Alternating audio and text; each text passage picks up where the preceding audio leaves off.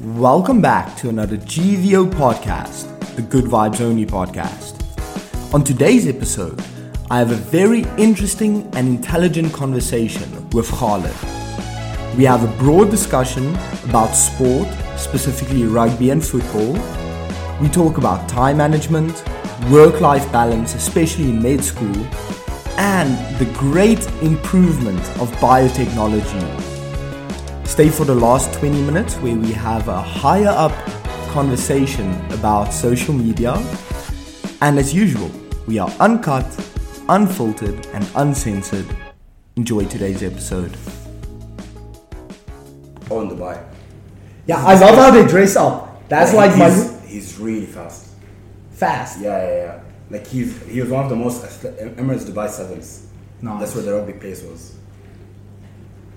It's a really good pitch. Yeah, you need to be fast for sevens. Sevens is like 100%. It's, I don't know. I prefer sevens because instead of football, I feel football you have archetypes, if I can say it like that. Yeah. Like you have your Virgil van Dijks at the back, these tall, big players and stuff like that, and then your midfield is a bit different than your forwards, and you have different types of speed, agility that you need for each. Sevens has one complete one. Everyone needs to be fast, strong, agile, all of these things at the same time. Where in 50-man rugby, it's a bit different. You have those big oaks. I've seen your games. There's all types of physiques on the pitch. Yeah, 100%. So there's your physique, and then there's the big guy who looks like he doesn't, train that much or does a lot of cardio, but he'll just be there blitzing everyone. Yeah. And then you have some there was a new player Tua Lopi. I'm butchering his name, but he's 19-year-old. He started playing for the French team. He's 6'5", 130 kilograms, a mass of a man. He's huge. He's literally huge. I can't remember his name, but yeah, that he won the genetic lottery. Genetic lottery, literally. I have a friend. It's mostly about genetics for rugby. Skills you can learn. Genetics you can't learn. No. That's you're born with it or not. So this guy, he used to do discus and shot put. Do you know that in athletics? It's a disc thing and you throw it. Yes. He was SA champ in that because the guy is 2 meters 10. Yeah, huge, gigantic. You look up at him. I was there's a photo of me. Shaquille fucking O'Neal. I was there's a photo of me standing next to him, and I'm at his elbow, at his elbow. That's nuts. And he got a huge contract to go play rugby in Japan, full scholarship. All he needs to do is play rugby, and he never played rugby in his life, or at least good rugby. He wasn't necessarily good in rugby, but because he had the size, they were this guy is a genetic gem. We can teach him rugby, but you can't teach someone to be 2 meters 10, absolutely beast of a man. Yeah. So yeah, I think actually that's why the same 4 or 5 countries have dominated rugby for so long. Because let's say in football, for example, I'll compare it.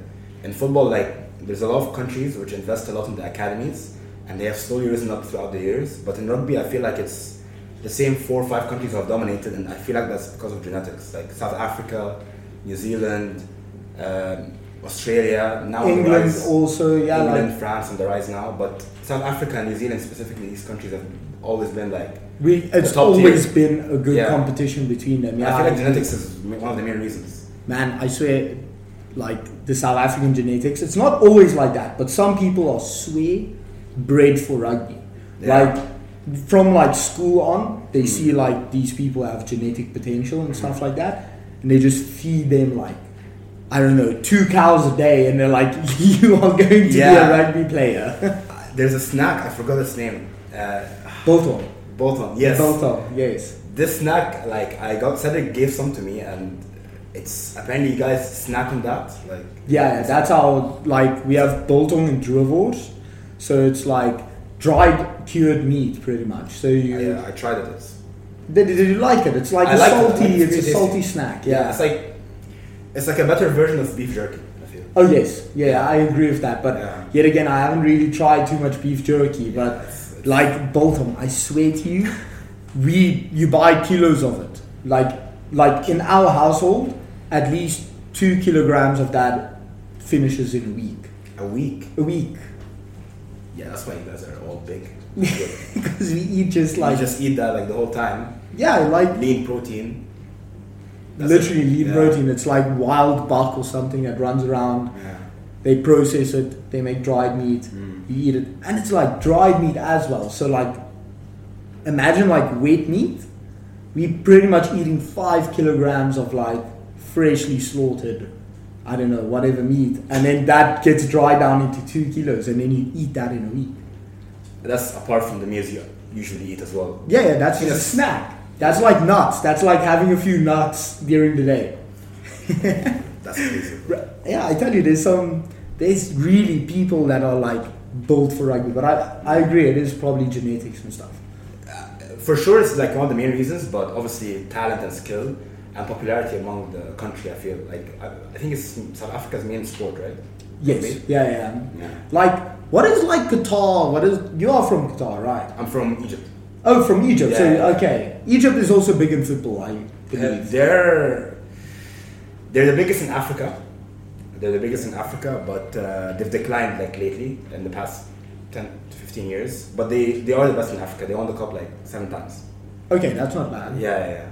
That's not bad. Yeah, I don't follow too much football. I keep up. You know, you need to make sure. Oh, yeah, who won this week? Liverpool. I don't know, like shit like that. But I don't necessarily know the dynamic of, like, for example, France. Like, I know football is their main thing. France Above is- rugby must be. France, yeah, I think so too, because they reached like 2 finals, the past 2 World Cups.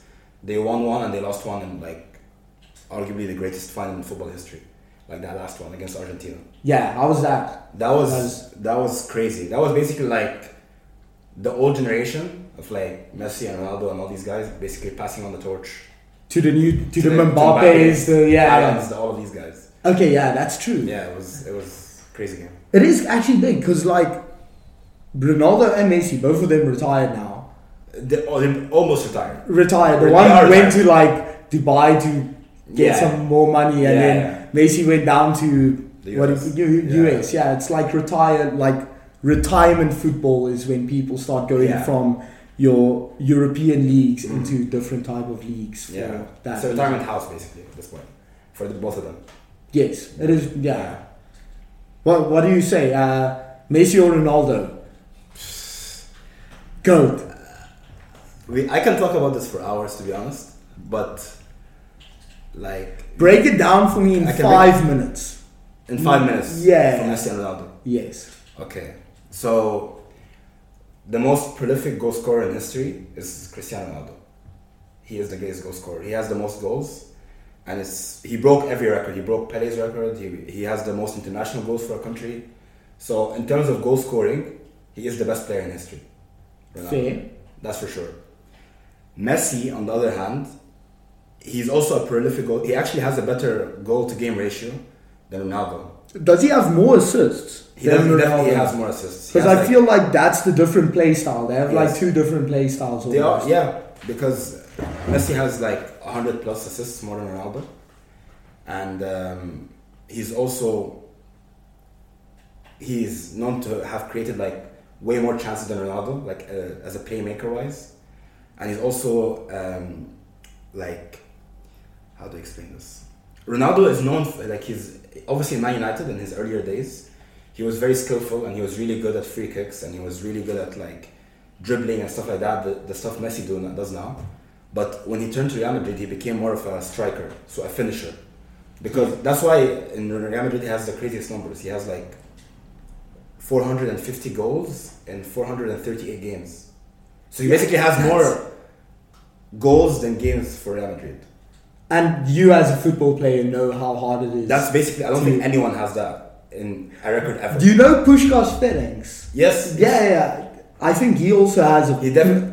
crazy like goal record or something. And he also played Real Madrid in his prime, I think. Yes, he was in for Real Madrid, He's basically Hungary's greatest footballer as well. Yes. And he had very good goal scoring records as well.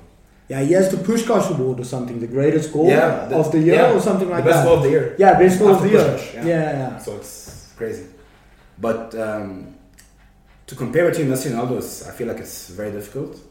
Because, okay, if you're talking winning trophies, Messi has won like 10 La Ligas, like 10 Spanish leagues, and Ronaldo has won like 3-4 Premier Leagues and like 2-3 leagues in Spain as well, and 2 or 3 leagues in Juventus. So like the league records are the same. Champions League, Ronaldo edges Messi by 1. What about like Ballon d'Ors and stuff? I think they both are very close with the Ballon d'Ors. Ballon d'Ors, Messi edges. He has like he doesn't edge. He actually has 8. Ronaldo has 5. But there's some controversy there, right? Isn't there like last year you got it, but like Haaland, for example, you had a crazy season, and then the season before that it was Lewandowski or something. You also had a like spectacular season, and compared to Messi, like come on.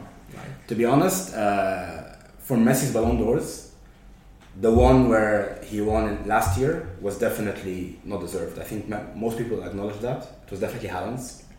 And the one before that, 2021 for Lewandowski, actually Lewandowski was supposed to win the 2021, but it got cancelled because of COVID. Oh shit, okay. So Messi won the next one, but even Messi came out and said Lewandowski, like, he was the best player and he deserved this award. So some people think the Ballon d'Or is not an accurate representation, which is understandable, but like, I mean, FIFA is very corrupt, isn't it? Is, like, there's a few like dodgy lines that you get there. 100%. But it's very hard to compare these two because they're very close in every record. Obviously, the only thing that Messi edges over Ronaldo is the Ballon d'Or and the Golden Boots as well, and having the World Cup. Ronaldo's never won the World Cup. Oh yeah, okay, but like compare Portugal to Argentina. Exactly. Like, I know Ronaldo is a great player, but carrying a whole team through a World Cup, like that's not happening. That's not happening anytime soon. I mean, he carried it to the first ever Euros. He won them the Euros like 7-8 years ago. Okay, so, class. Yeah, no, I feel like comparing the two, I prefer Messi above Ronaldo just by his play style. Yeah. But I think like Messi is more a team player, where Ronaldo is this clinical striker. You pass him the ball and he will finish. He will get you the goal. Mm-hmm. Where Messi, you don't pass Messi the goal to go score it. He just creates magic out of nothing, and then he scores something, or he assists something, or he creates something. Mm-hmm. And I think that's why I like Messi above Ronaldo. But there's definitely, I don't know, they have a big debate about who's the real GOAT, you know, stuff like that. Yeah, I think it depends on the fans, but I'm pretty sure they both have mutual respect for each other, but it's very close between them, and I think it's unfair to say one is better than the other for how much each of them achieved. Obviously, for me personally, I prefer Messi, but that's a personal opinion. But a lot of people think like Ronaldo is better because he proved it in different leagues. You know, he went to England, Spain, and Italy, and Messi only went to Spain. He went to France for 2 years, but where did he play for France? He played for PSG. Way at the end, of course. I just think of Messi and I think Barcelona. Everyone of course. Does, yeah. He would have stayed in Barcelona if they didn't have like that weird, budget problem or something. Yeah, he had to be like forced out because of issues with salary, and he didn't even want to leave Barcelona. He discovered himself by accident that he has to leave. Yeah. So it was all very messy. Yeah, very messy. Ironic, I guess. Yeah. Oh shit. Yeah. And you also play football here in Budapest, right? Yes, for the Shamrocks. No, I played for the Celtics last year, but we played against the Shamrocks. Okay, but they're very they're both Irish teams. Yeah, Celtics and Shamrocks. But I was playing last year with the Celtics, and now I've joined a team with like my friends into a 6-a-side league. Okay, so that's fun. We're participating in that now. Yeah, that's nice. How's the football here? Like, how does the league work? How is the play? How is it compared to back home? You know? Yeah. Okay. So last year we played in the Hungarian league, and there's like 7 divisions of the Hungarian league. So the first 3 are basically professional. The rest are basically amateur to semi-pro, and we were playing like 6th division or 5th division.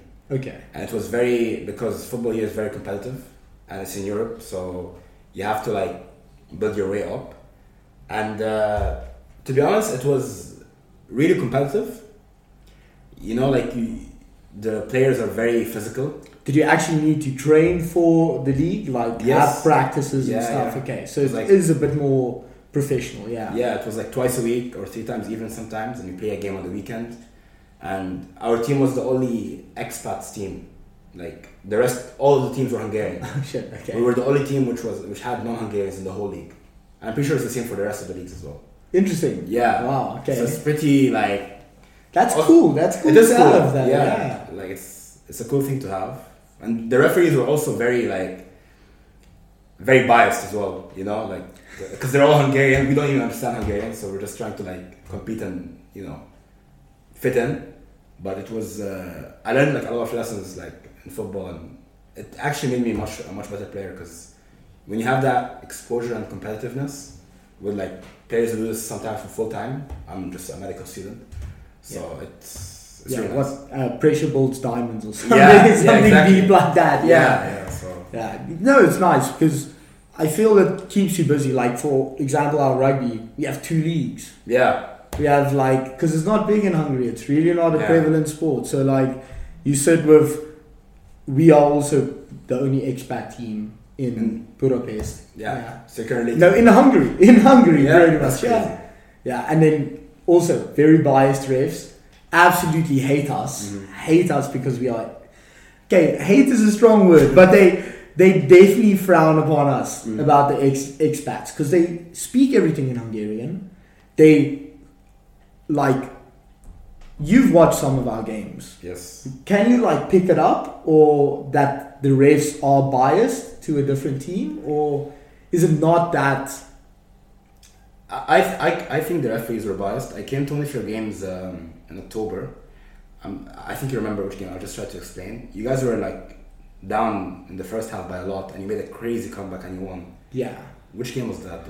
Against? It was probably against. I think it was Bata. Normally you play Bata. What was the color of the jersey of the other team? I can't remember, but you guys won by 30 something. It was 2 points difference. Nice. Yeah. It was and you guys made a crazy comeback. Because normally what happens is, like you say, we are a second half team because we have more stamina. We have younger players, so the first half gets shaky, and then the second half. Yeah. You guys, the afterburners kick in and then you can wreck a few players, Yeah. No, it's good. It's good. Now I had did I have the craziest experience last night. So we went to practice. I had practice rugby, and somehow I'm playing and it's either I hit the ground weird or I shoved someone, and as I was shoving someone, my finger pops out of I don't know, lit? I don't know what you call it in English. But it just pops out and I look at it and I'm it has I swear to you, it's a constant this. The P signal? Yes. It's like that, but it's just skew. My finger is just skew. So we try and put it back in, doesn't manage. I go to the hospital. I'm okay, fair. Let me just quickly go in. This is a 5-minute procedure. It's quick, put it back in. Yeah. Did it take me 2 hours, maybe a bit more than 2 hours, to just get my finger back straight? Because they have a whole process of, first they take me in. I think you'll understand this because this is the medicine world. Yep. So they take me in, they check blood pressure, they take a overall of what's going on with me, ask pain, and then they reference me to another doctor. So I go to the doctor. I wait a while. I go in, they check my finger, they're okay, now we need an x-ray of this. Then I go take my X-ray. Also, obviously, wait a bit there. Come back. Sit there. Wait a bit more. They take me in. 2 minutes. Quick. They were like, do you want some lidocaine? I'm like, it's not that bad. You can just quickly pop it in. They put it back in. And then they were like, okay, no, it's time for another X-ray. Go do another X-ray. Check the X-ray and then come back again. And then wait for us again so that we can make sure everything is fine. Okay. Very long process. Yeah.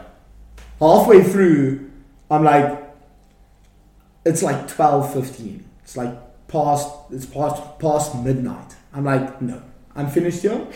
I pack up my stuff. I'm like, I'll come another day for the X-ray. Right now, you got it back in place. They put like, I don't know, one other metal thing on.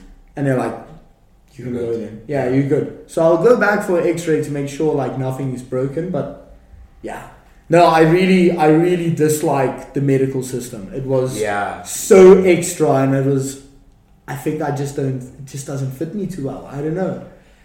The medical procedures here, like most of my friends, I have like five, 6 friends who had like horror experiences in medical hospitals here and first aid and everything. Like I had a friend.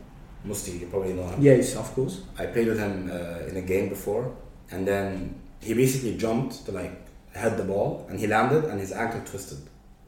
Okay, so he couldn't complete the game. So I finished the game and everything. After that, we go to the hospital, and we had to wait for like, and he's in pain, right? His ankle is basically like completely out of space. I think he had a sprained ankle at the end. Like he couldn't play for like a month or a month and a half.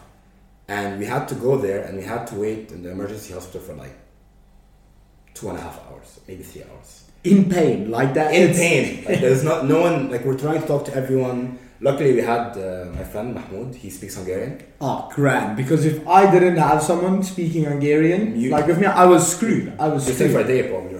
Yeah. Because I didn't have my Thai card with me there, but I had like documentation of it, so I could give that to them.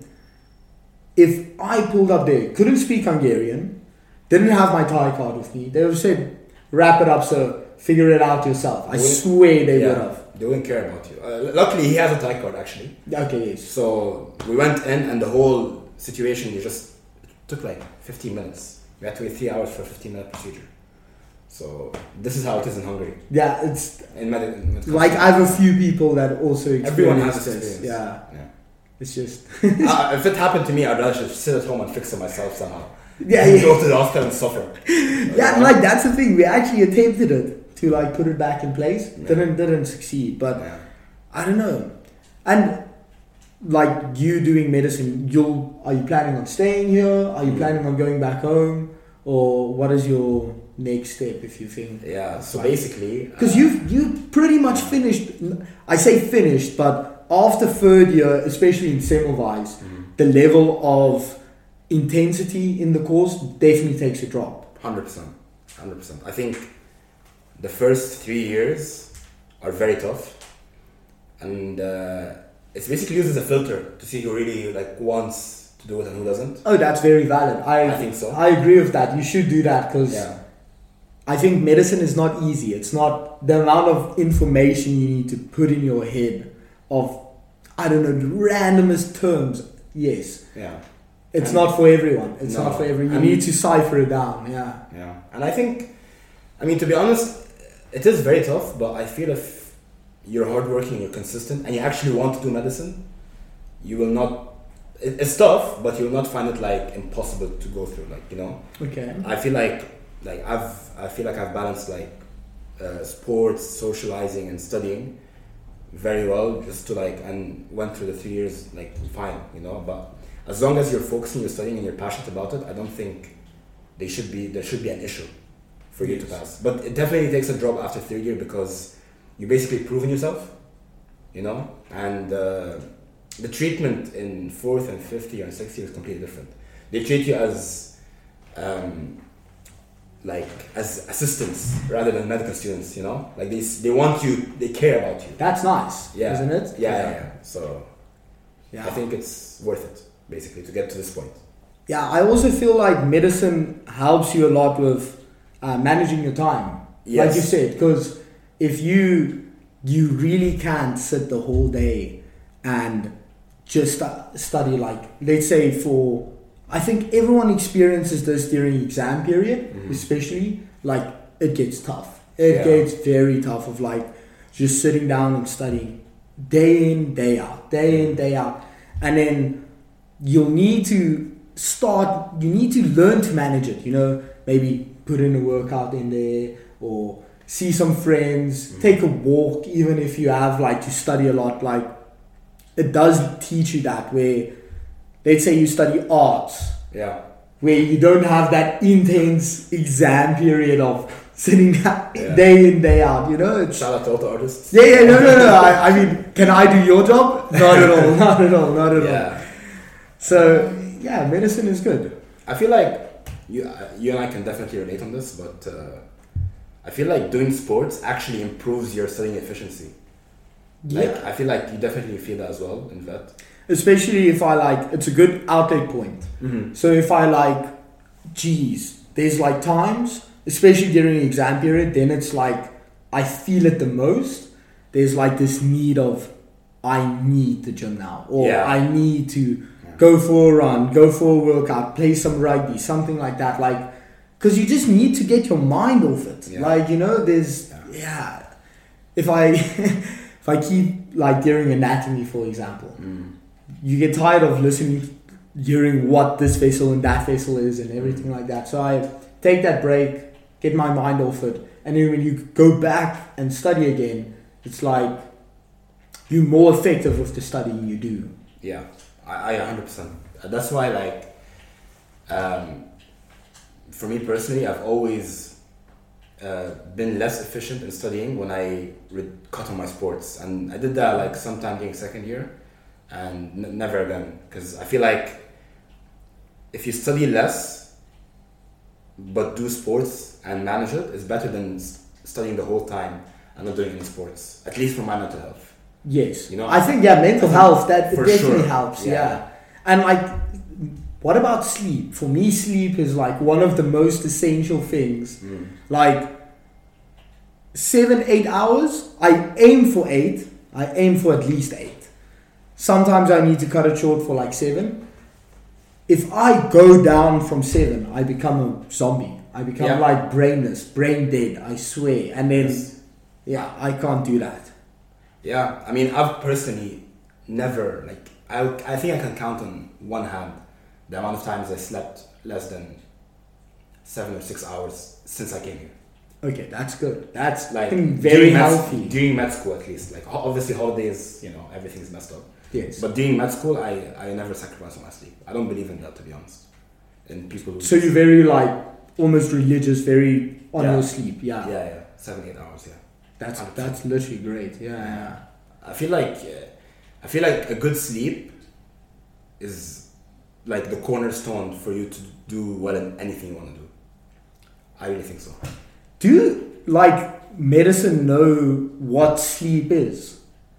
If you understand what I mean, yes. Like, because it takes a large portion of your day where you just like, I don't know, shut down. Well, initially they thought that your brain also like completely shuts down, but then they started doing like MRIs, seeing like your brain is actually active while you are sleeping.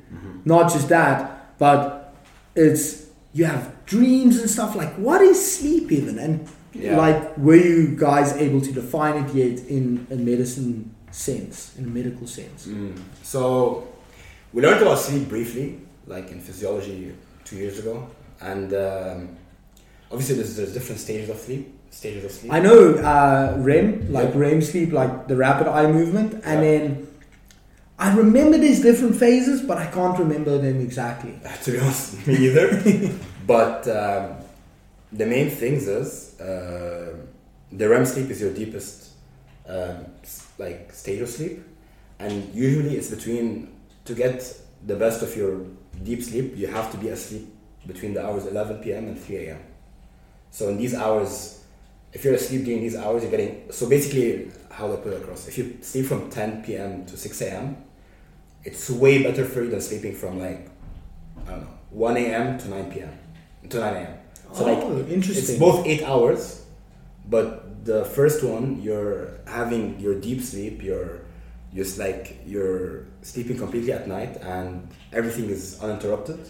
But if you sleep 1 a.m., 2 a.m. and still get the 8 hours of sleep, it's not as efficient. You don't wake up as energetic, you know? Oh, as like refreshed. Refreshed. Yeah. But some people are night owls and their body got used to it. So a lot of people probably disagree and think, okay, this is not true. I sleep like this and I'm not struggling. Yes. But this is to be proven the healthiest. Obviously, most of us don't stick to it, but this is proven the healthiest. I used to be very like on point about my sleep at a point. Like now, I think it's because I'm trying to not learn to be a night owl, but at least like experience a bit more. Because like still, like later than 12, I shut down. Except if I'm out on a night out. But like, I promise you, 10, you go to bed.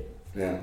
6, there was a point like 5:30, stand up, start your day early, and then you get, let's say my first class starts 8 or 9. Then I have like this, 2-3 hours before my day starts, where I just do what I necessarily want to do. It's very freeing. It's very freeing to a point, because I would like, you always have work. I don't know if it's for you, but I always feel I have something to do. Yeah. You always have something to do, right? Sure. If you don't think you have something to do, you're not thinking hard enough about what to do. Yeah.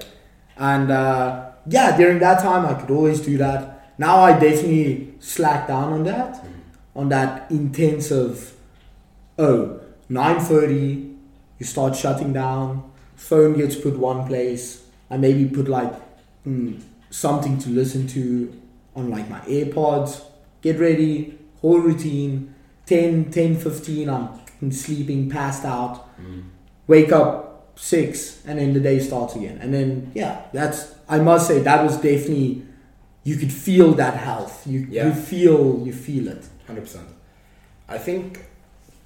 I mean, what you talked about the 1 hour you're free and you basically do whatever you want and just plan your day ahead. It's actually mentioned in like the book, 5 a.m. Club, the 5 a.m. Club. Yes, Robin Sharma, yeah.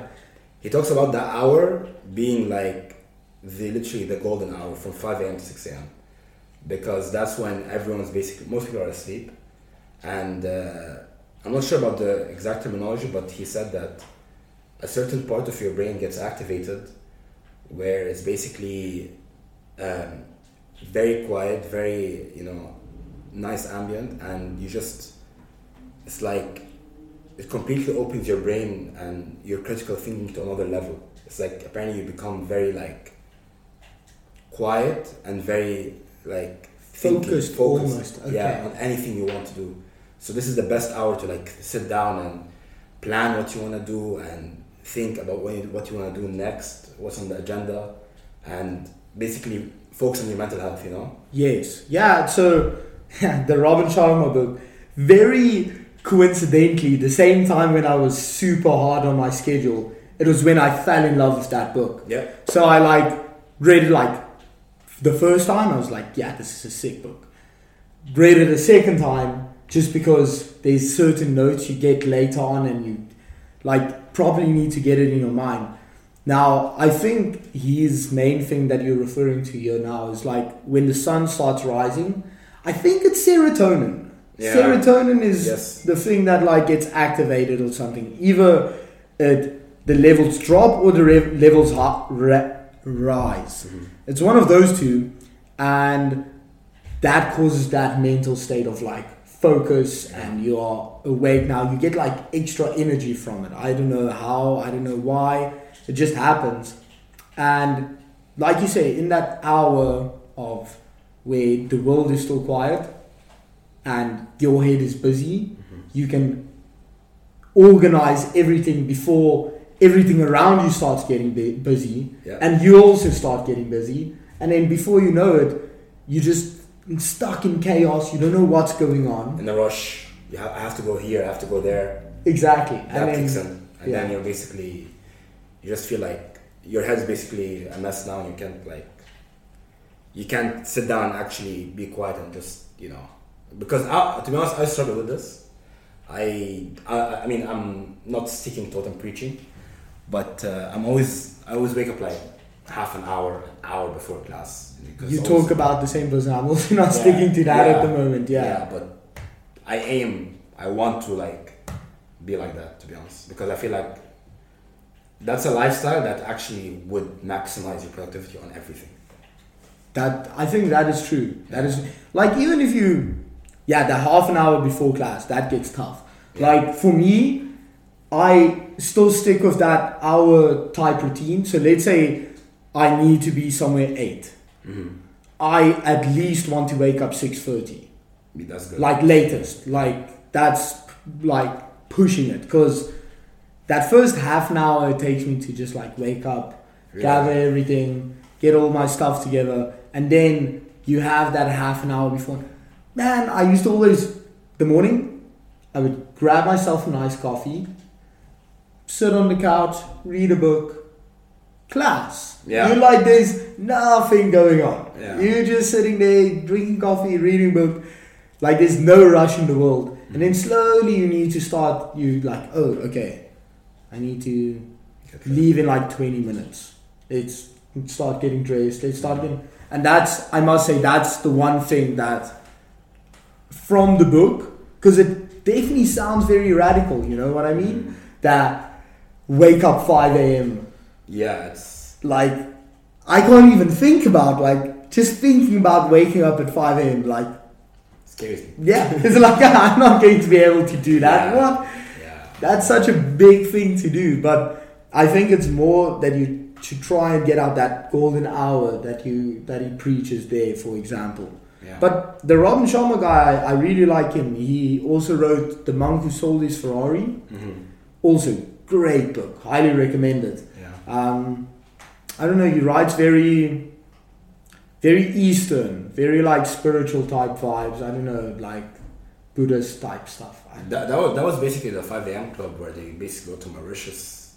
You know about it, when they go to Mauritius and he starts talking about from a third person perspective, and how there's this billionaire and they're taking them in and making them practice waking up early and everything. It's I felt like I can visualize what he was talking about. It was at the end of the book, you want to become the billionaire. You want to be the billionaire. Yeah. That was how I reading it the first time. I'm this is a sick book.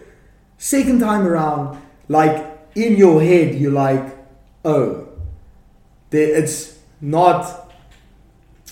You can achieve that. Yeah. It's not he was given something and luck he created his own luck somehow, if that makes sense. Yeah. And that's how, all very up there, I guess, but yeah. I think you can definitely do anything you put your mind to, for sure. It's just obviously for the sleeping early and waking up this early, it's very doable, but obviously sometimes for many of us it's not practical, because we're out with friends. It's never really it's super. I felt it was not necessarily lonely. Lonely is the wrong word for this. It's more limiting. Limiting is the thing. A lot of stuff. Because, man, if you are 10 in bed, normally the night only starts around 10ish. Weekends. Yeah, exactly. You're missing on all of that. To be honest. No, you're missing out on all of that, and then you're okay. Then you're up at 6. There's people still out on the streets at 6. Seeing people in the metro coming back drunk at 6. But Budapest is crazy like that. I've never been in a city where everyone just party, or at least every night you can go somewhere and it will be packed full of people. Yeah.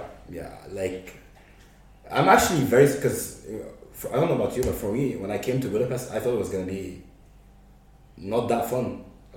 I didn't have high expectations. Okay. Because I didn't know many people who went there. I didn't hear much about it, but now a lot of people are saying it's one of the Europe's capitals for partying, for clubbing, for student life and everything like that. Yeah. Yeah. So I'm very happy we're living in a city like this. Even the Erasmus students, all of them, when they come here, they just have a blast. And they never want to leave. Do you guys also have like a bunch of Erasmus students going in and out of like the studies? I swear they do nothing. They do nothing except party. Literally, that's their purpose is not to study. Their purpose is to come and party, basically. Yeah, to live life. I don't blame them. I'm not gonna come to another city for a semester and spend most of it studying. You know, like I would rather have fun and enjoy it while it lasts, and you know. And Budapest is a city to enjoy. Yeah. I guess. Yes. 100%. Yeah. No, this is a wild city. How did you end up in Hungary or Budapest or? It's long story. It's a very random story. Like it's literally random. But basically, I was in high school. I learned German until like A2. Okay, so you can speak it at least like a little bit. bit. Yeah. And I wanted to go to university in Germany because you have to be like at B2, C1 level for that. But I couldn't complete it on time because of like the A levels I had. Like this is basically the British curriculum exams. Okay. So I looked at Central Europe, Eastern Europe, because that's where, you know, medicine where it was a good price tuition fee wise. And I was looking for a balance between a good tuition fee and a good university. And I was stuck between Czech and Hungary. Okay. And a dad friend just said that Budapest is a way better city than Prague. And I just ended up applying for Semmelweis. That's what happened. And Semmelweis is a good university. Semmelweis is really nice, yeah. I mean, I just gave Semmelweis a really bad rating about my finger, but it is a good university. Yeah. It is a good university. My teaching measure is 100%. Oh yes, yeah, of course. Do you guys get a lot of practical work done or like good machinery? Don't you have like very high class machinery or high tech biomed whatever stuff? Yeah. In Semmelweis. Yeah, actually we're getting a lot of exposure already in fourth year. Like we went to this, we were in the surgery block, and I went to see like I think it was, I'm not sure, liver transplant. I'm not sure. It was a very invasive surgical procedure, and they had like, it was crazy. Like I don't know how to explain it to you, but it was basically two big machines. Okay, someone here is using a joystick to control the arms, like the robotic arms, and the robotic arms are on top of the patient, and he's controlling them. So they have the doctor here, the surgeon. He's operating, and these arms are helping him, and this guy is controlling the arms from far. What? With the joystick, and another doctor is just here looking at what's happening with the joystick to make sure everything is fine. Everything is fine. Yeah. Or learn. Can you ever like, how can I say it, do it offshore type? Let's say there's a really big brain surgery that needs to be done. Mm. You have a great medicine or a great doctor in Europe, but the surgery takes place in America. And there's just this guy on a joystick, like operating the patient, like from not even in the room. Like that's what I mean. Like I don't know about that. I'm not sure, but I think it's definitely in the works. Yeah, I'm talking about hypothetics now, but if I hear this, because I think the technology behind medicine is ridiculous. It's crazy. I have a close friend that needed to remove his gallbladder, and I was first like thinking, how do you like remove a gallbladder without being super invasive? Like you said, like because it's gallbladder. I started doing like a bit of research about it, just checking what the surgery is. And they have like 4 tubes or something, or like whatever, pens or surgical devices that they like put in. And it's like, chop chop, gone. They just removed a gallbladder. Yeah. And the gallbladder is like, I mean, it's not an easy thing to remove. The liver is above it. There's a bunch of other organs going around there. And it's incredible. Yeah. Incredible is all I can say. Surgeries are... I mean, as you said, like I learned about a surgery yesterday in the thoracic surgery building, where you can basically remove. It's a pleural cancer, like a pleuritic cancer. It's very dangerous. It's called mesothelioma, And one of the surgeries involve removing one lung, the diaphragm, the pleura, and like I'm not sure what else, and you still live. Like you can, I was looking at the doctor. I was like, you can even live with that? He's like, you can, but it's very not in use unless it's really urgent. This type of surgery, and it's very painful for the patient. I'm like, this is crazy. Right? How do you even like just One thinking lung. about it anatomically? Like, Doesn't make sense. you remove a lung, you remove the diaphragm so that you can breathe properly. You still live. Yeah, no, it's ridiculous. Apparently, they put like some sort of a net here. To replace the diaphragm. Yeah, and apparently it works. I was like, What? That's very cool. I was like, this is crazy. Yeah. And okay, so you said you like from the Middle East. Yeah. Do you have like any affiliation to the war that's going on? Does it like affect you closely or anything like that? Just as a completely random topic. It definitely affects my country directly because the Gaza Strip is like right next to Egypt. Yeah. So you have it's called Rafah. This Rafah border is basically the only way out for Palestinians outside of Gaza, basically. Okay. That's the only way out. That or obviously through Israel, but that's blocked off. Yeah, that's what happened. Yeah, I know. But it actually doesn't make sense because the border is controlled not just by Egypt, it's controlled by Egypt and Israel. So both of them have to agree for something to happen through this border. And like for people to escape and stuff like that, that's, I don't know, it sounds very like there's conflict there to actually just open up the border and be like, okay, go, because you guys take a lot of refugees in, and then not just that, but I think Israel is also, they definitely have bad intentions, or they're not showing good intentions at all. So them opening up the border, you know, it's like a bit conflict. Yeah. I don't know. I mean, they want to open the borders because their whole mission is to remove all of the Palestinians and send them to Egypt, basically, and take over Gaza completely, you know? So that they want to open the borders to get them out, but Egypt wants to open the borders for another reason, to send help in, you know, medication, food. Oh, but they're all the against that. necessaries. The necessities, you know? But they're obviously against that, so the border is, at some point, was opening like for 100 trucks a day, which is basically like a drop in the ocean, you know? Like with the amount of people, like that's nothing. Yeah, it's one of the most densely populated areas in the world. There's like 2.1 million people and like 16 kilometers squared. Jeez, it's very, very. Like, what is the point of this war at like so far? Because I know the news broke out. When was it? October 7th. Yeah. October 7th. Then the first like attack started happening, and then this just escalated until like now, February, and it's not been kind. It's not been kind as far as I know. Like, what is the state of Gaza at the moment? Is there even like a city there anymore? Yeah. You know, like it's pretty bad. I mean, like there is lack of food, lack of water. There is risk of like mass starvation. I saw a stat the other day. It said like almost 70 to 80% of the buildings in Gaza are destroyed, you know, over... That's so bad. Like, that's crazy.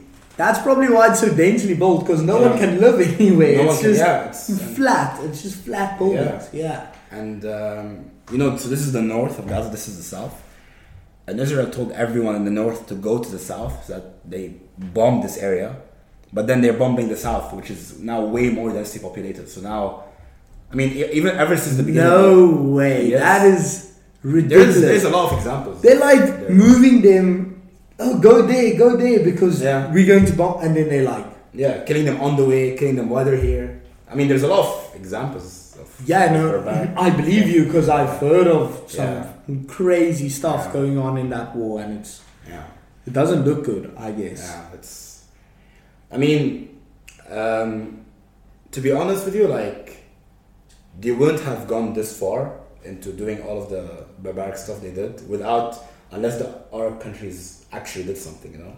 So like Israel is surrounded by like 5, 6, 7 Arab countries. Yeah, they have like Iran is like bordering them or something. From like the other side, and then you have Jordan, and then they're bordering Syria, and they're bordering Lebanon, and then they're bordering Egypt. I mean, they're not bordering Egypt directly. Weird question: is Afghanistan anywhere close to there, or no? Okay, I'm just geographically not there. No, it's understandable. But many people didn't know about this war properly until now, because it's been so like. I mean, people think it started on the 7th of October, but it's been going on for like 75 years, you know. Oh, so there's like always been conflict between the Palestinians and the Israelis. Yeah. I mean, this is just the biggest like news coverage of it. Biggest news coverage, biggest amplification of it since like 1948, which when the great like mass departure of Palestinians from their land happened. Like the first big one. This is a bigger one than them. Like they apparently almost 80 to 90% of the Palestinians are displaced. How do you not like? This is not common knowledge. I feel like maybe I'm just under a rock most of the time, but I really didn't know that it was big conflict beforehand as well. It was. Yeah. Wow. It's. I mean.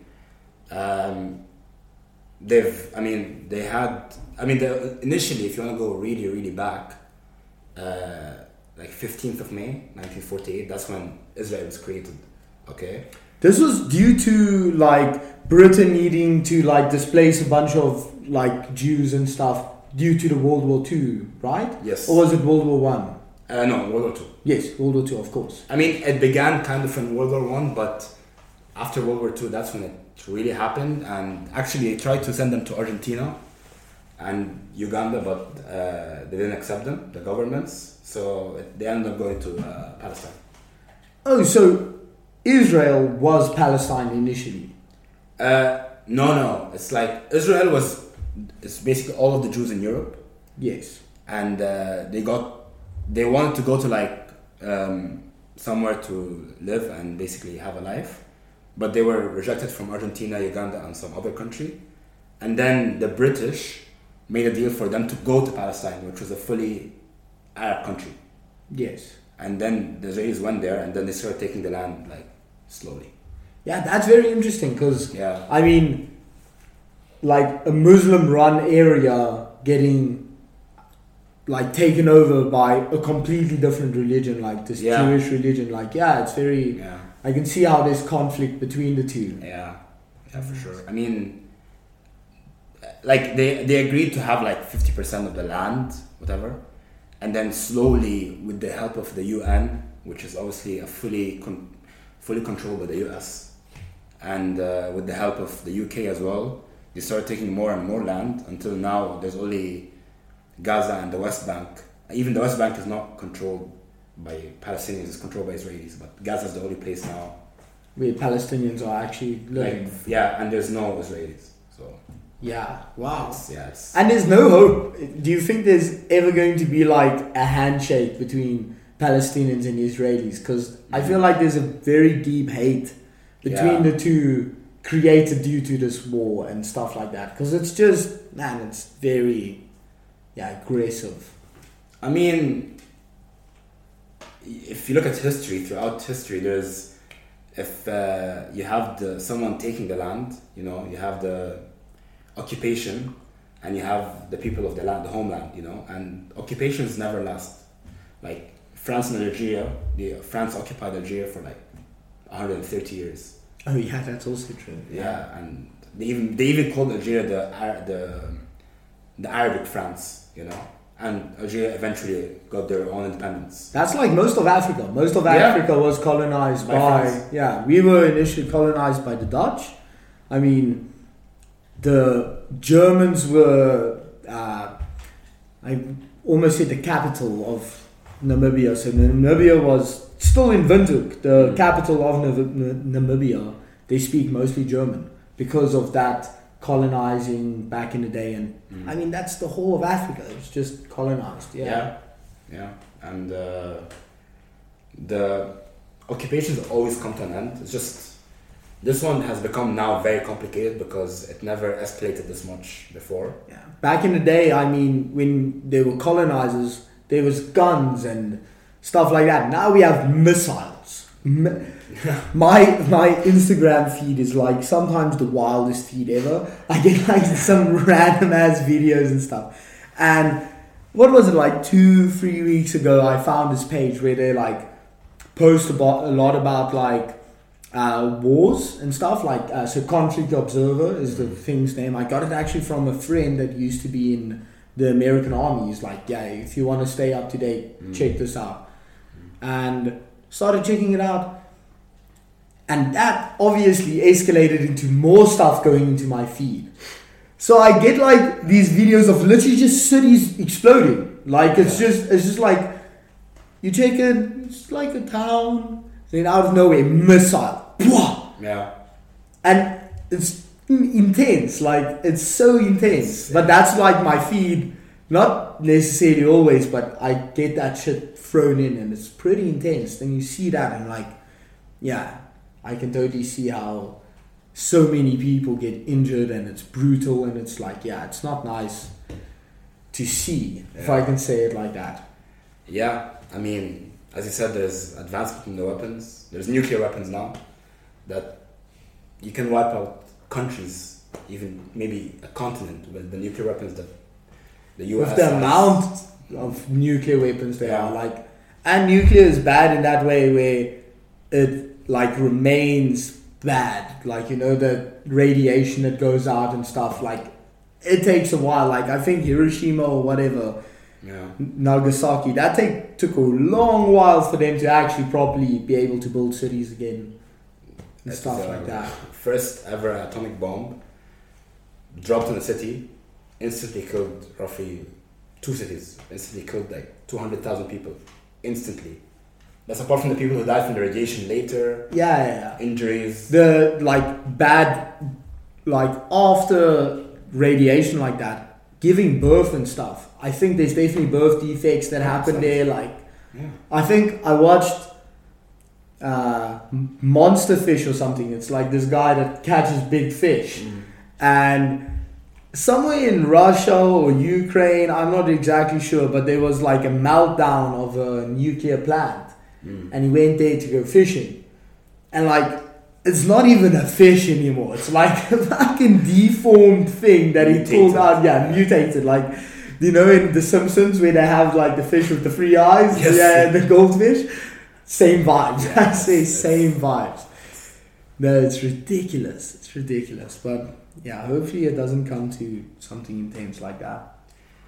I don't think it will ever come to nukes because I mean, it's obviously a lot of countries have nukes, but the fact that a lot of countries have nukes is exactly the reason why people are not going to use nukes, because everyone's afraid, okay, if I do this, this country's going to hit me back with this, then it's going to be a full-on wipeout. And no country likes war, you know. In this war... Except America. Yeah, but even they're, right now, even they're suffering from it. I mean, they're causing the most wars, but they're also now suffering intense backlash because it's very public, like... their economy is also like getting a bit of a hit from that, like, because they funding Ukraine a lot to Ukraine. I don't know if they fund Israel or something. I can imagine something like that. You know, it's America. They do bullshit. I don't know. America's just strange with their wars and stuff like that, because it's weird because they even Afghanistan, as you mentioned, they stayed there for like 21 years and they never really conquered it, and they left like 2 years ago. They stayed there 20 years to conquer the land and never conquered it, you know. So it's like they just like stole some oil, probably. They just wanted some oil. Yeah, even Gaza, it's one of the biggest crude oil sources in the world as well. So they probably want it as well for this reason. Yeah, that's the whole Middle East. The Middle East is just abundant in oil. Like it's actually ridiculous. Yeah. Saudi, they have the Mohammed bin Salman, they don't even know how much, like the amount of money they have is insane. Like, I'm pretty sure they generate around $1 trillion. I'm not sure if billion or $1 trillion a day just from oil.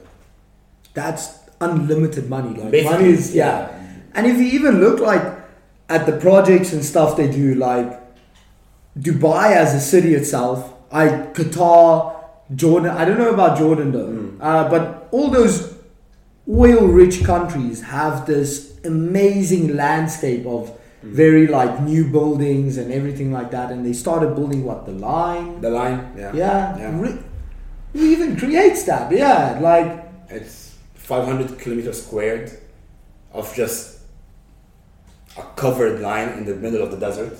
All self-sustainable. Yeah. How they do that? Yeah, apparently. We'll find out, I guess. Yeah, we'll find out. You move around with some elevators. It's the transport doesn't take that much time. It's crazy. Apparently, they want the line to be like, let's say you live in block 2, I don't know, wherever you live in the line. Within 5 minutes of travel, you should have all the essentials you need. I'm talking about medicine, grocery shop, pharmacy, I don't know, whatever you want, within 5 meters, everything that you need. And yeah, man, these people are ridiculous. Do you know, so the people that do the line, it's not just the line, they have other projects they're also doing. So NEOM is the big company, and they have a vision for 2030, they say. So it includes the line. Oxagon is another place. Trojena, I think Trojena is like a ski resort. They're making a ski resort in Saudi. Legit. Let me quickly, I'll quickly just pop it out and show you. So NEOM is like the main thing that they, the main project manager of this. Yeah. Bro, like, except all cookies. Now it's just, this is NEOM. Yeah. Let me show you some of the regions they have. So let's look at Trojena.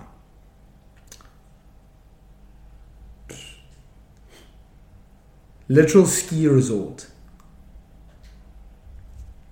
Yeah, I don't know why the Wi-Fi is so slow.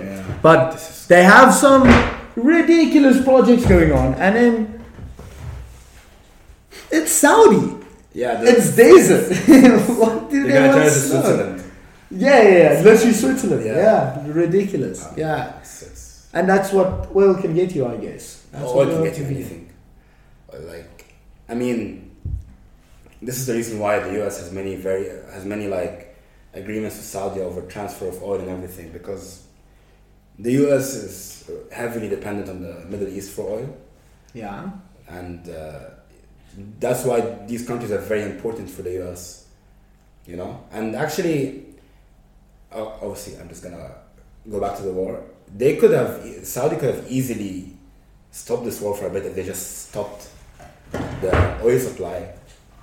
Oh, to America. But this is actually a funny story. So back in 1970s, I'm not sure which year, there was a king. It was called King Faisal. And he actually stopped the oil supply to the US, and there was like massive problems in the US, like financially and economically from this. And a week later or something, his cousin, who worked in the US, he came to Saudi and he shot the king in the head in a family meeting. No way. They sent his cousin as an undercover agent to kill him because he stopped the oil supply. What? Yeah, it's nuts. What? That is a crazy story. Yeah. Holy shit. Like, I was like thinking, why are they not doing this? And then I learned about the story. I was like, okay, it makes sense. Yeah, there's just going to be craziness in that family if they like just stop it. But I mean, realistically, stop it for 1 day, maybe 2 days. They will immediately see the problem and maybe like back off. I don't know. Hopefully. Or they can do this. They can just send undercover and kill everyone in the royal family, I guess. And then there's problems because the whole Saudi is run by a family, right? Yeah, it's royalty, like heritage ruling. So okay, it's the same in UAE as well. Same in UAE. Yeah. So, Give me 2 seconds. I quickly want to go to the bathroom. Okay, of course.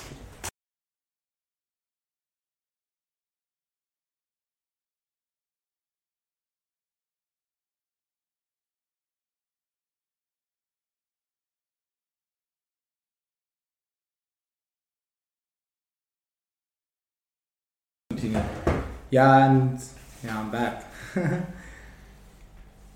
Yeah, we were just talking about earlier about how bad Instagram is. Like, not bad. Social media, maybe.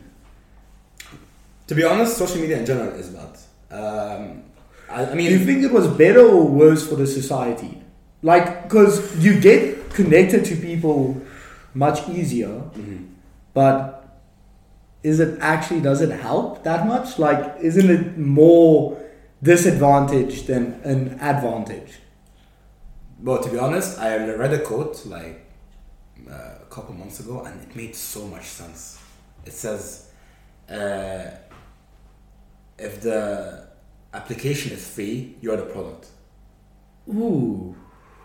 Bro, that's fucking, yeah. Yeah, so like, okay, they're good. We are the products of social media, pretty much. Yeah, I mean, they're out here in California and, getting scientists to, put the most addictive stuff, like the most addictive features on the app, the like message, the comments, the notifications, and you're addicted to it more than any drug, So I feel like it's definitely good to communicate with people and for like marketing your business or whatever, but most people don't really use it for that, Most people use it to like scroll. I don't know. Yeah, goes to scroll. Yeah, man. And what do you call it?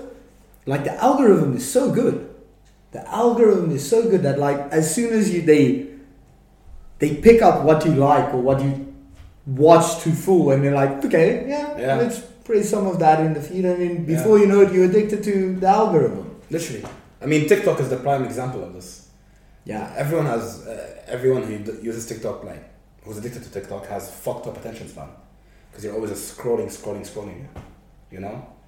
Yeah, and how long is a video? How long do you actually watch the video? Like, 5-second attention span. I know some people who are watching the videos on 2x speed because they're too bored to watch them on the normal speed now. Have you ever seen those videos? Do you know what I find crazy, dude? Yeah. Have you ever seen those videos where there's two things playing at the same time?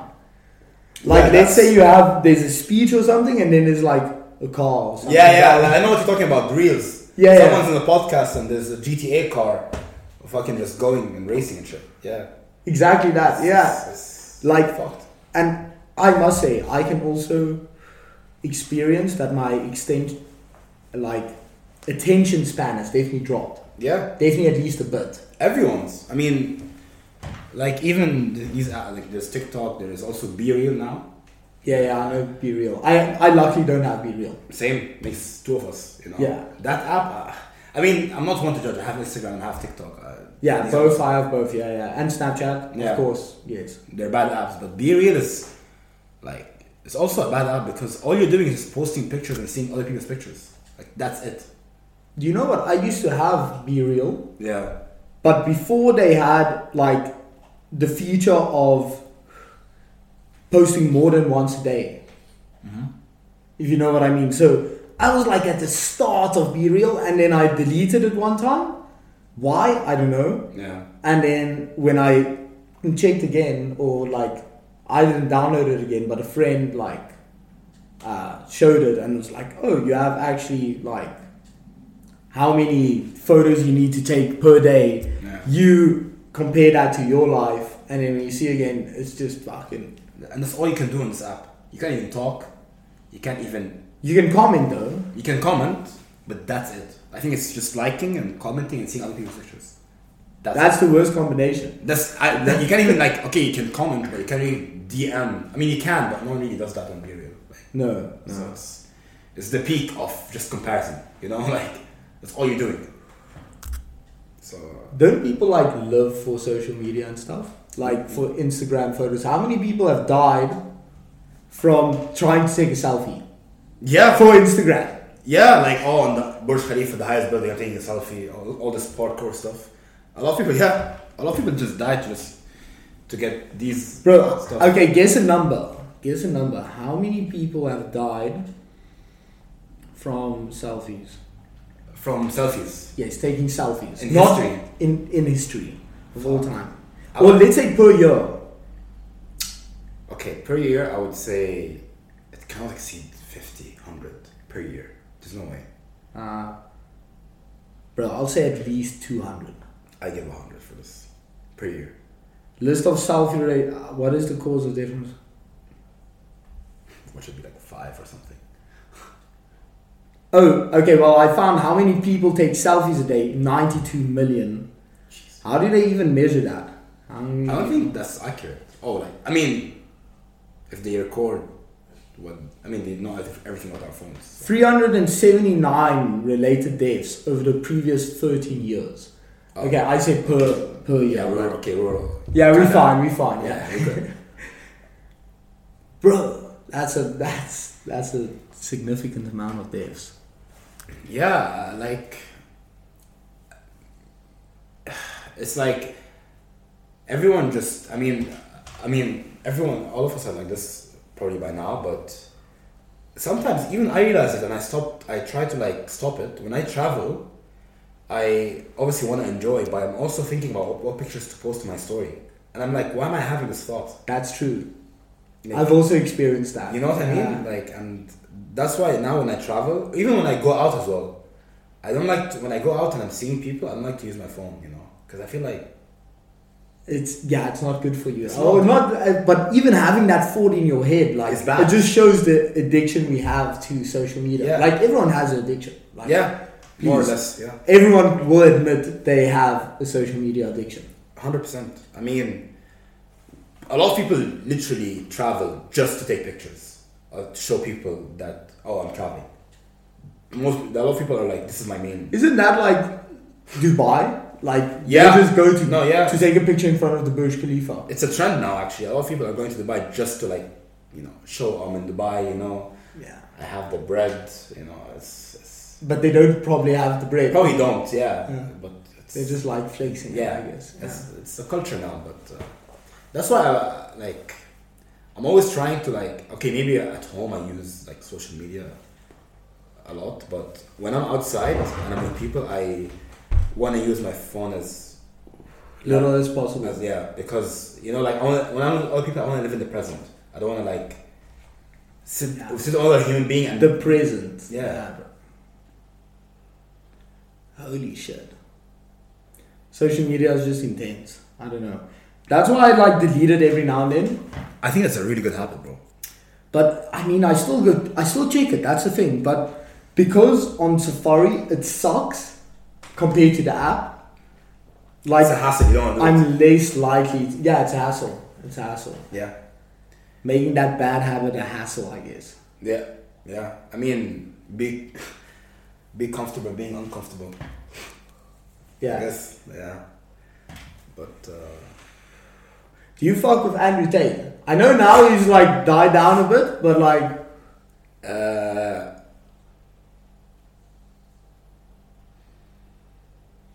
Yes. What do you think about like misogyny in today's time? Are you talking about his views or my views? Your views. Misogyny? Yes. It's a wide topic, but to be honest with you, I feel like because of his humor and his like intense jokes about misogyny. Yeah. I think I know his message, but I think there's a lot of people, teenagers and young adults, who took his message the wrong way, and now they're acting very extreme, like, you know, I'm manly, I'm Andrew Tate and stuff like that. And that, I think that's the exact thing that he is against, you know, like. But that's what got him famous. That's what got him famous. That, like, humor, saying that like very radical stuff in that time. You know? And it's satire and stuff, and everyone took it seriously. A lot of guys took it seriously and just took it to the extreme. And there's an epidemic of people who are just wanna be Andrew Tates without actually, you know, doing something significant. Okay.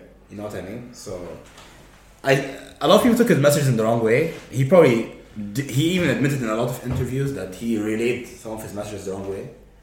But I agree with everything about self-improvement, masculinity, hitting the gym and all of that. I agree with. A lot of his views about women, to be honest, are actually flawed. I'm kind of against sometimes. Okay, fair game. I agree with that. He definitely like the gym part. I agree with the treating women in a certain way. That's also a bit. He's a bit like he's the way he goes far. He goes very far. He goes far, and like it's like it's I wouldn't do like that. That's like. But I mean, he stays top G. Yeah, he's I mean, no, like some of his ideas of how you should like treat women, and some of them are actually like correct. Like obviously, don't prioritize women over yourself, or don't like be very weak-minded and scared of them. But a lot of the stuff about him, like let's say he also mentioned in one interview that his wife like should never leave the house or stuff like that, or she would just cook and I'm gonna work and she's gonna like it's a bit extreme. Yes. Like there's a lot of like most families in the Middle East.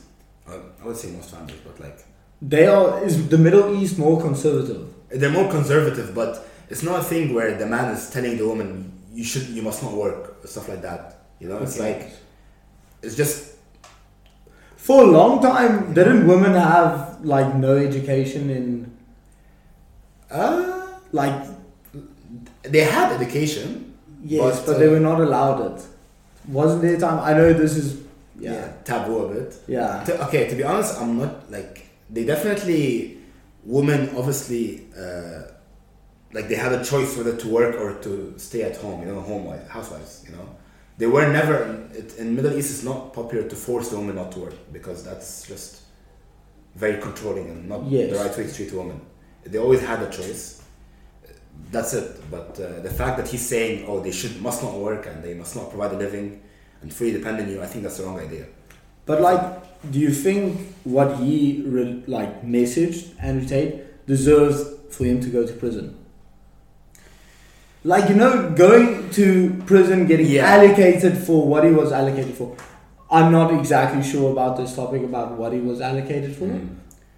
No, he was allocated for starting a video cam business, and he was apparently involved in sex trafficking of children or whatever. That's why, and exploiting women probably. Exploiting women must be. Yeah, and he was never proven guilty. They sent him to home prison, but now I think he's on trial. I'm not sure. But he was never really proven guilty of this, and when someone becomes famous, it happens. You just broke the internet. He was the most searched guy for out of nowhere. You know? It's ridiculous. Yeah, but just an interesting topic. Yeah, it is. It is. But I think I think there's a misconception about the Middle East, being very the man orders everyone what to say. Obviously, the man has the control, but it's not a very authoritative, But if I think of the Middle East, I think of rich. That's that's the first thing that pops in my head. Yes, that's. Yeah. Have you ever been in Dubai? I lived in Dubai my whole life.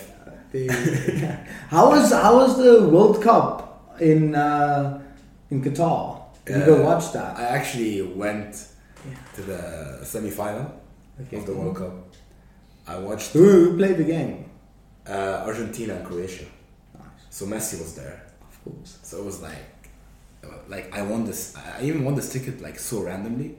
I just applied. You could apply for 6 games of your choice, and I applied for the semi-final and the final. And the chance of you getting that's 1 in 50 million. It's the whole world's applying to see. Exactly. This. Yeah. And I got it. I got a semi-final ticket, so I just went and watched the game. And Messi was man of the match in that game. Okay, nice, fun. So, something to tell my grandkids about. Oh yeah, I was at that World Cup. Yeah, I once in 2010, but I was very small. We just went for a game for the World Cup. Yeah, but we didn't watch it at the stadium. It was just I don't know, but I heard it was the best World Cup. 2010, yeah. With Shakira. And also some from South Africa. Yeah, that was. Waka waka. Waka. Samana. It's time for Africa. Let's go. Yeah. Yeah. And the vuvuzela.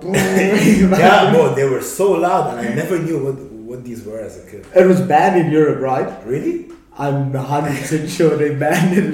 They took it to stadiums, and in Europe they're no. We're Why? banning the Vuvuzela because it's obnoxious. It's funny though. Yeah. It's fun to blow it. It's fun to blow it. It's so fucking loud, like. But it was actually, it was just, like, it was something, like, I'm always associating that World Cup, and the moment I remember 2010, I remember this sound. It was very, like. Yeah. Like. First Shakira though. Yeah, it was also, that song as well. That World Cup was really good as well. It was like prime Spain, you know. At that time, they won 2 Euros in World Cup. Yeah, that was a good team. Yeah. It's a crazy team. Okay. Do you think you wanna wrap it up? Yeah, we can. Thank you again for another GVO podcast, the Good Vibes Only podcast. Thank you for having me, Khalid. Yeah, that was very nice. We talked about football, talked about a lot of things actually. We talked about Israel football, Palestine, war, social media, rugby, of course. Yeah. And see you guys next week. Cheers.